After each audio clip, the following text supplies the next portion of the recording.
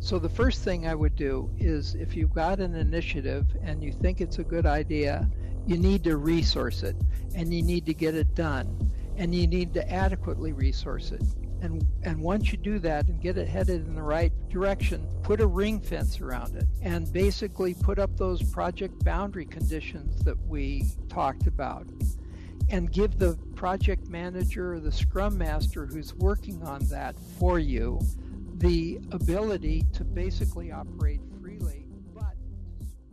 Welcome to Innovation and Leadership, where I interview uncommonly high achievers like top investment fund managers, elite special operations soldiers, startup CEOs who sold their companies for billions of dollars, pro athletes, Hollywood filmmakers, really as many different kinds of experts as I can. The whole idea is to hear how they did it and then what advice they have for the rest of us that can be applied to the organizations we're trying to grow and innovate. Thanks for listening, and I hope you enjoyed today's show. This is part 2 of our interview with John Carter. If you missed part 1, please go back and listen about his time at Bose and helping invent the noise-canceling headphones and doing a large roll-up in the audio side of consumer electronics.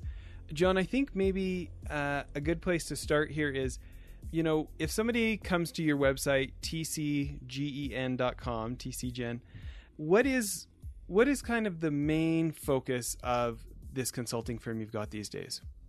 That's a really good question because I get that asked a lot. And what we basically do is we help companies innovate better and faster.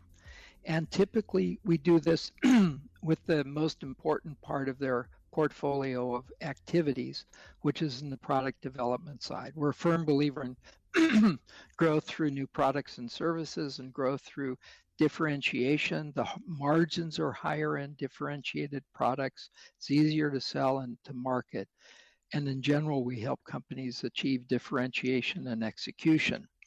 There are some adjacent fields which are often used, or rather often confused with what we do. One is in project management, and we don't do project management per se. We help really executives manage the process of project management, i.e. we help with how the organization with 100 teams does better rather than working on an individual project.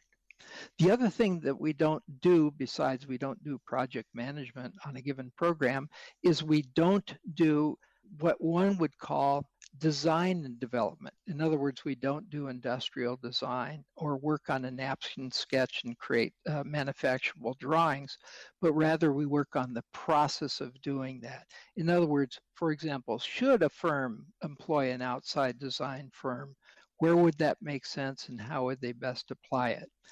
I think the best way to answer the question, though, Jess, is to give you some examples of engagements we've done with Apple and Amazon and GE and a host of other companies, big and small. And that is that what we had done at Apple is looked at how they develop products. And it was very interesting because what they wanted us to look at was, in fact, metrics for product development, i.e. how you measure your capability and speed and so forth. But it clearly became obvious that what would really be most beneficial is help them scale with product development and then measure how fast you're scaling, but actually lead with scaling, not lead with metrics. And that's another thing that I think is really important that we do is we listen to what organizations want and we help them achieve it. So anyway, the situation was that we were brought in, we looked at the current situation at Apple, and we had some ideas about how to do product development faster and simpler. And we focused on improving their product development in a way that I would highly recommend to your listeners, and we call it inch wide, mile deep. And that's the way I work on engagements today, as we did helping Apple with their new product processor, ANPP, as it's called. And it's used across all the product divisions, including iPhones and iPads and computers and services and so forth. But anyway, if you look at... What does that stand for? That title? Apple New Product Process, ANPP. Okay. And the whole idea was really to help the organization scale quickly its product development process. And one of the managers said, and I think this is a good way of describing what we do, is we help them make better decisions faster. And that's what he described our work with the teams. One of the really cool things that we've developed and we worked on and views with many clients is this notion of having boundary conditions for projects. So imagine a project development activity where you clearly define the minimum viable feature set, the date you'd like to see it, the cost you want to spend to develop it, and a couple of differentiable features. Well, you could represent each one of these, let's say, as sides of a polygon. Let's say, in this case, maybe a pentagon, 5 sides having 5 boundaries. And one of the things that we found pre-Agile, but is also valid very much so in the Agile environment we find ourselves today, is if the team and management have a contract where they agree on the boundary conditions for a program, then if they're inside it and agree to tell management if they're going to cross the boundary before they cross it, that frees the team from micromanagement and supplying endless reports and sitting in endless status meetings, because there's trust between the product development team and their executives that if there's a potential boundary break coming in the project, that the team will let management know. And we set up systems with organizations where the exception management is done in hours or days, not done in, let's say, weeks or months. So we really work with firms for rapid decision making. Also, we work on innovation, and we really help teams create a better way to innovate products. And one of the best things that we've done, and recent client example, is created a so-called venture board within the company, and we created a special organization which we call a protected space. And the protected space enables the team to really operate without a lot of bureaucracy. It's kind of like the boundary conditions, but here it's applied to innovations. In this one organization where we set up a venture board, we discovered about 25 ideas that were worth pursuing. We sorted those down to the top 2 or 3 ideas. And then we convinced the managers of those various individuals to allow them to be lent to our discovery organization. And there we went through a series of rapid iterations, taking this innovation, testing it, maturing it, getting customer feedback, iterating on it many times, and basically helping to nurse the innovation up so it could stand on its own. At the same time, working with other executives in other parts of the organization who would eventually own these innovations, i.e. have to sell it or support it, so that they had advance warning that this was coming down the road. We just didn't say, we're here, now you've got to sell this too, or now you've got to build this and support it too. But we worked with them before the transfer out of this discovery area or protected space. And we set up this venture board to oversee the investment, which we asked the company to invest the equivalent of about $10,000 per engineer. They had a lot of engineers, so that adds up to a lot of money. That was then the yearly budget for this discovery space, executing with the venture board and delivering innovations. And so this was a great example of how you can take a system, great ideas and great people and organizations, and unlock them. And this works so much better than innovation tournaments or 20% time and so forth, because to achieve an innovation, you need full time, you need focus, you actually need concentrated effort and investment, not for it to be, essentially 20% of your hours in a week. And it's not best done by a contest where people submit ideas.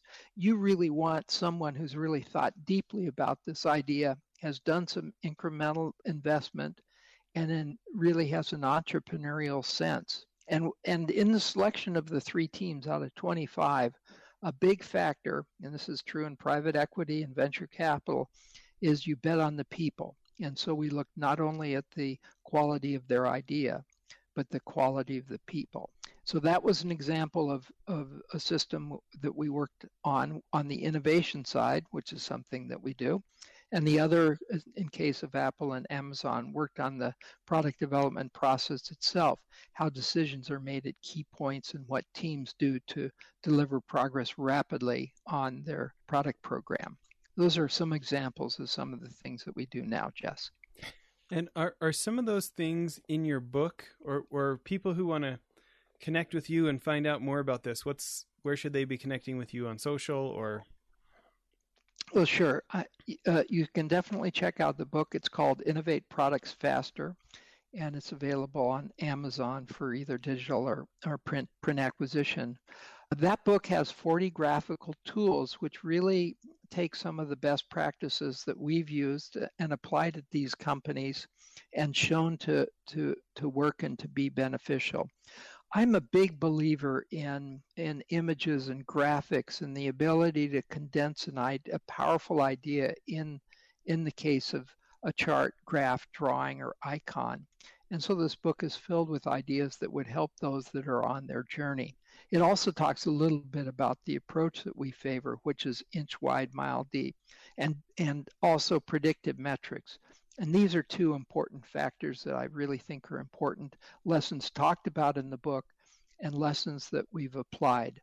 First, inch wide, mile deep simply means that if you want to, let's say, improve time to market or improve predictability, those two things on the execution side, or you want to improve innovation, or you want to improve margin, those might be on the invention side, creative side. Whatever the goal is, figure out what is the most important thing, a single thing that you can do that would make the biggest impact. And you work on that, and you work on it hard and fast and quickly, and you measure it. So we manage change by measuring behavior. And so if you're trying to achieve large-scale change at organizations that we've had as clients, you really need focus. And also you need to be able to see, well, are people, after you train them, are they actually walking the walk? Or are they giving you lip service? And so we actually include what we call predictive metrics, which are basically early warning indicators that describe how well and how deeply change is being seeded into the organization. And so what we do is with inch wide, mile deep, we give the focus to the effort. Now, an effort might take a year or a year and a half because you have to do, let's say, 6 things, and you focus them on one at a time. But the whole idea is you actually do something, get it done, show it's beneficial, and then you move on to the next thing. And that's inch wide, mile deep. And predictive metrics actually give you confidence that the thing you just executed, the change that you just executed, was in fact really absorbed by the company and working into the way it works. There's another tool that is related to these things, inch wide, mile deep, and predictive metrics. And that's right out of the book and is really funny, and I think listeners might enjoy employing this. And it's called an attitude influence map. So let's say you're trying to do something big, make some large changes in an organization. What you typically want to do is identify the key decision makers and executives that have to be part of this new changed behavior, have to buy in, have to support, have to invest in, or what have you. And you plot each person by their initials as little bubbles. One axis, the left to right axis, is the degree to which they support or they oppose your change. Of course, this is subjective. And you can put plus 10 on the right end and minus 10 on the left end. And then the vertical axis is just 0 to 10. And that's the influence this executive has. So we have attitude, positive or negative, and influence, either 0 influence or a whole lot of influence. And what you do is you identify people in the top left quadrant, which is high influence and great negativity. And you actually, the leaders of this activity would do this with just one or two people. This is not a public exercise or something you wouldn't want to communicate. But what you do is you do this influence attitude diagram. You look at those people that have high influence but don't support what you're trying to do. And then for each one, you figure out a unique set of steps that you're going to apply to get them to yes. And there's a range of, I know this sounds devious and political, but actually it's well-intentioned, but nevertheless it is focused. And then what you do is you go a scheme with each person, try and neutralize them or get them to support. This doesn't mean necessarily going over their head and telling their boss that they're not playing well at the playground, but rather what it might do is involve one of their peers to talk to them. Or maybe it involves them understanding what you're trying to do better. Or maybe it involves taking initiative that they're trying to promote and folding it into what you're trying to do. But the people who have politics, it's not for the best of the company. And although this feels like politics, it actually is for the good of the company. And we found it to be a tremendous asset when looking at large-scale organizational change. I love that. So many fun things. We've had, similar but different. We've had a number of folks on the show from some of the classified units of the special operations community and some of the counterintelligence specialists from the FBI that tried to get, in their former careers, tried to get foreign spies to become double agents for America, and right, sure. And it's interesting how dealing with humans is dealing with humans, and that methodical, intentional approach, I've seen it through their story successful in their world. So I'm not surprised to hear it here. But what I love is the visual aspect to it that you put on. Well, I think my next question is, I think about some of the work that we've done in the consulting space, obviously a different sector, but I feel like oftentimes I feel like I learn as much from the clients as they learn from me. If that's the case, is there anything that you feel like you learned from working with Apple? Well, I've learned lots. And what you say is true. There's this saying that the way the consultant tells the time is to borrow your watch. And there's a little bit of truth to it, but really not much, in that a couple things that you do as a consultant are different than just stealing someone's watch. The first is that you work with the wide variety of companies and industries. So you have a much, much better view of what other people do. And that's incredibly valuable and was very valuable at Apple. The ability to bring in how other companies did things was invaluable to our success. The second thing that's really important is that writing the check is half the cure. In other words, if organizations think there's a bad enough problem that they actually want to apply budget to it, they've in fact taken the first step. And so one of the things that I've learned is the importance of orchestrating the pain message and really working with that and keeping focus on, trying to reverse that and produce greater joy rather than greater pain. I would say in many organizations, what we've learned is details or systems of work or frames of view that have been very helpful. One of the expressions that I picked up early along, which I think is very valuable, is very basic, but that is happiness is the difference between reality and expectations. And you learn this quickly from a consultant because organizations and you have very different culture. So you need to quickly find out from your clients what they need from you, and you need to give it to them. And this really goes back to the fundamental nature of listening. And certainly many clients have taught me how to listen, that's for sure. Also, the type of work that we do, you really need to involve internal stakeholders as well. So another lesson that I think is really important, and maybe you found this too, Jess, in order to make systematic change, you want to move the organization to a different place to improve it, and you want to leave. And a good consultant wants to leave. And so the idea, though, to make a change permanent is you need someone who can work with you, who can absorb the know-how and carry it on when you're gone. So that's another lesson, is to make sure that you have someone in the organization who's a thought partner and will maintain the challenge when you depart. So focus. And then finally, this whole measuring behavior, making change by measuring behavior, that's another thing that we learned at clients. We came up with that concept, but we certainly saw it was true as we applied it to organizations like Amazon and Apple and so forth. This whole notion of really managing change by measuring behavior.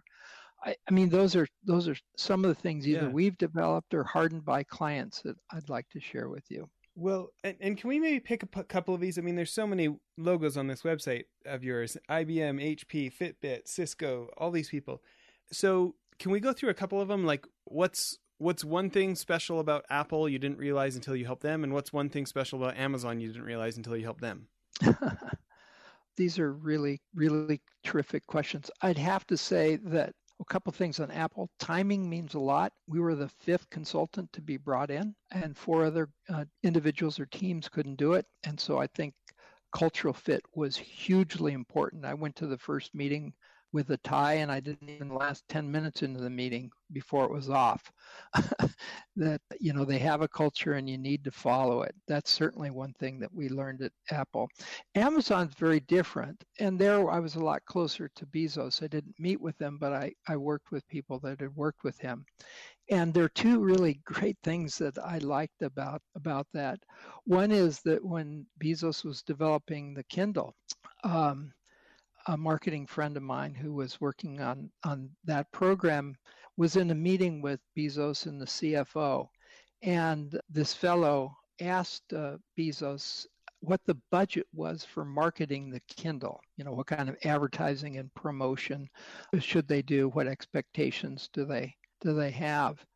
And turned to his CFO and he said, "How much cash do we have in the bank?" And at the time it was, I don't know, just short of $1 billion of cash. And he turned around to my friend and he said, "We have $758 million to devote to this product." In other words, there was no budget. We were going to be this done successfully. The second thing I learned from Amazon, and this is really true and is phenomenal, is they don't allow slides.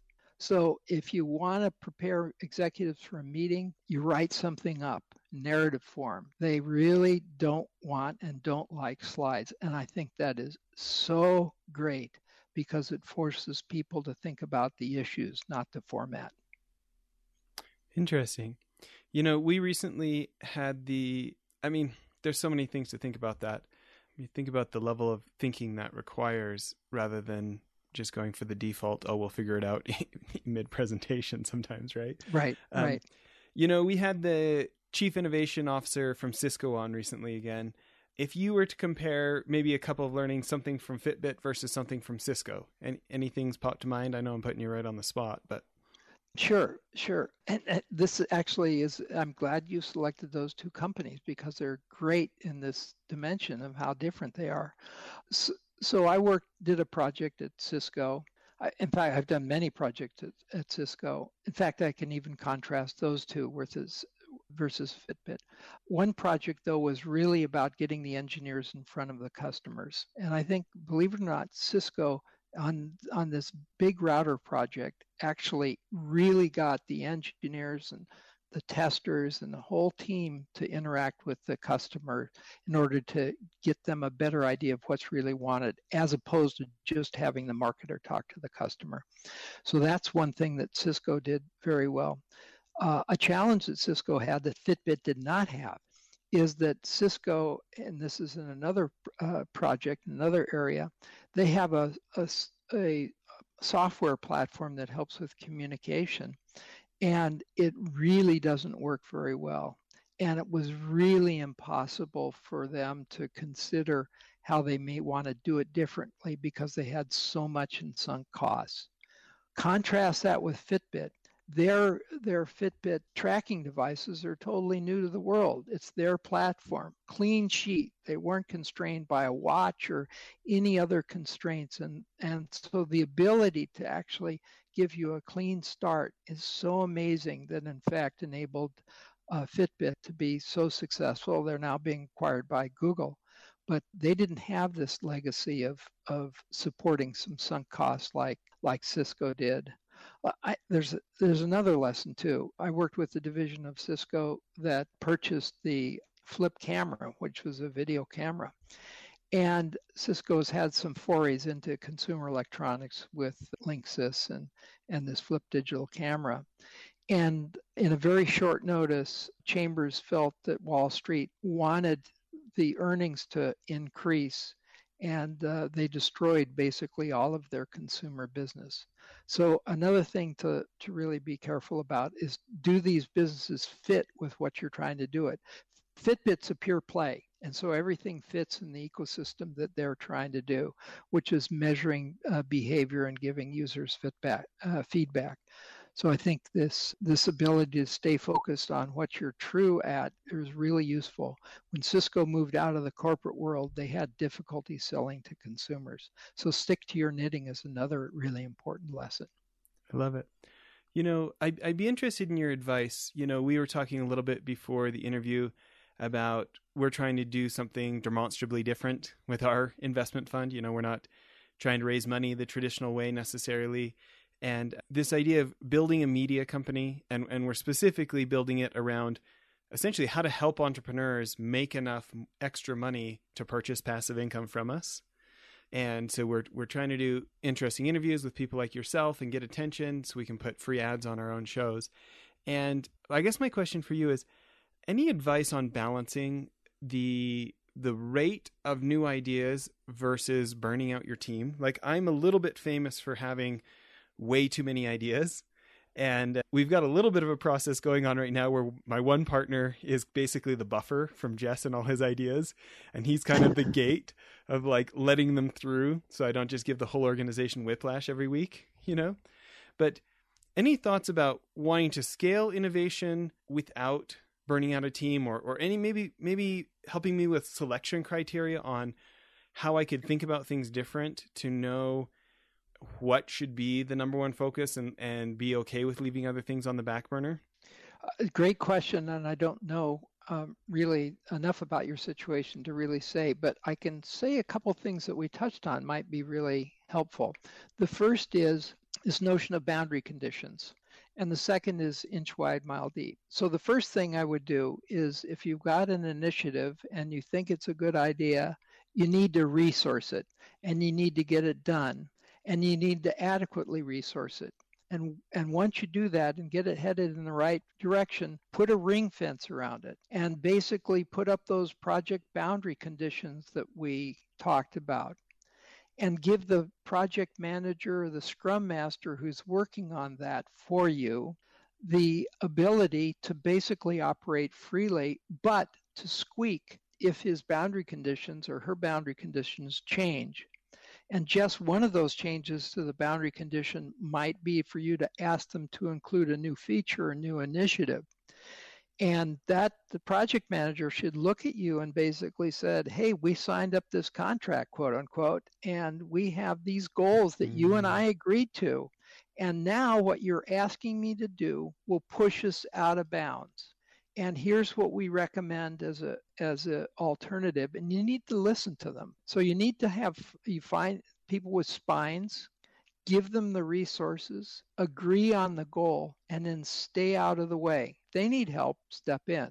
But also this notion of boundary conditions, they should squeak. I use 20%. In other words, if it could take 20% longer if they added this new feature that you came up with or this new initiative, that's time to have a discussion about, is this what we want to do? Because we agreed on X and now we're not going to achieve X because of what you just did. Are you sure you want to do that? And to have this really explicit conversation might be real helpful for you. It's funny, when you were talking about that the first time around, I was thinking about that work training in the special operations community.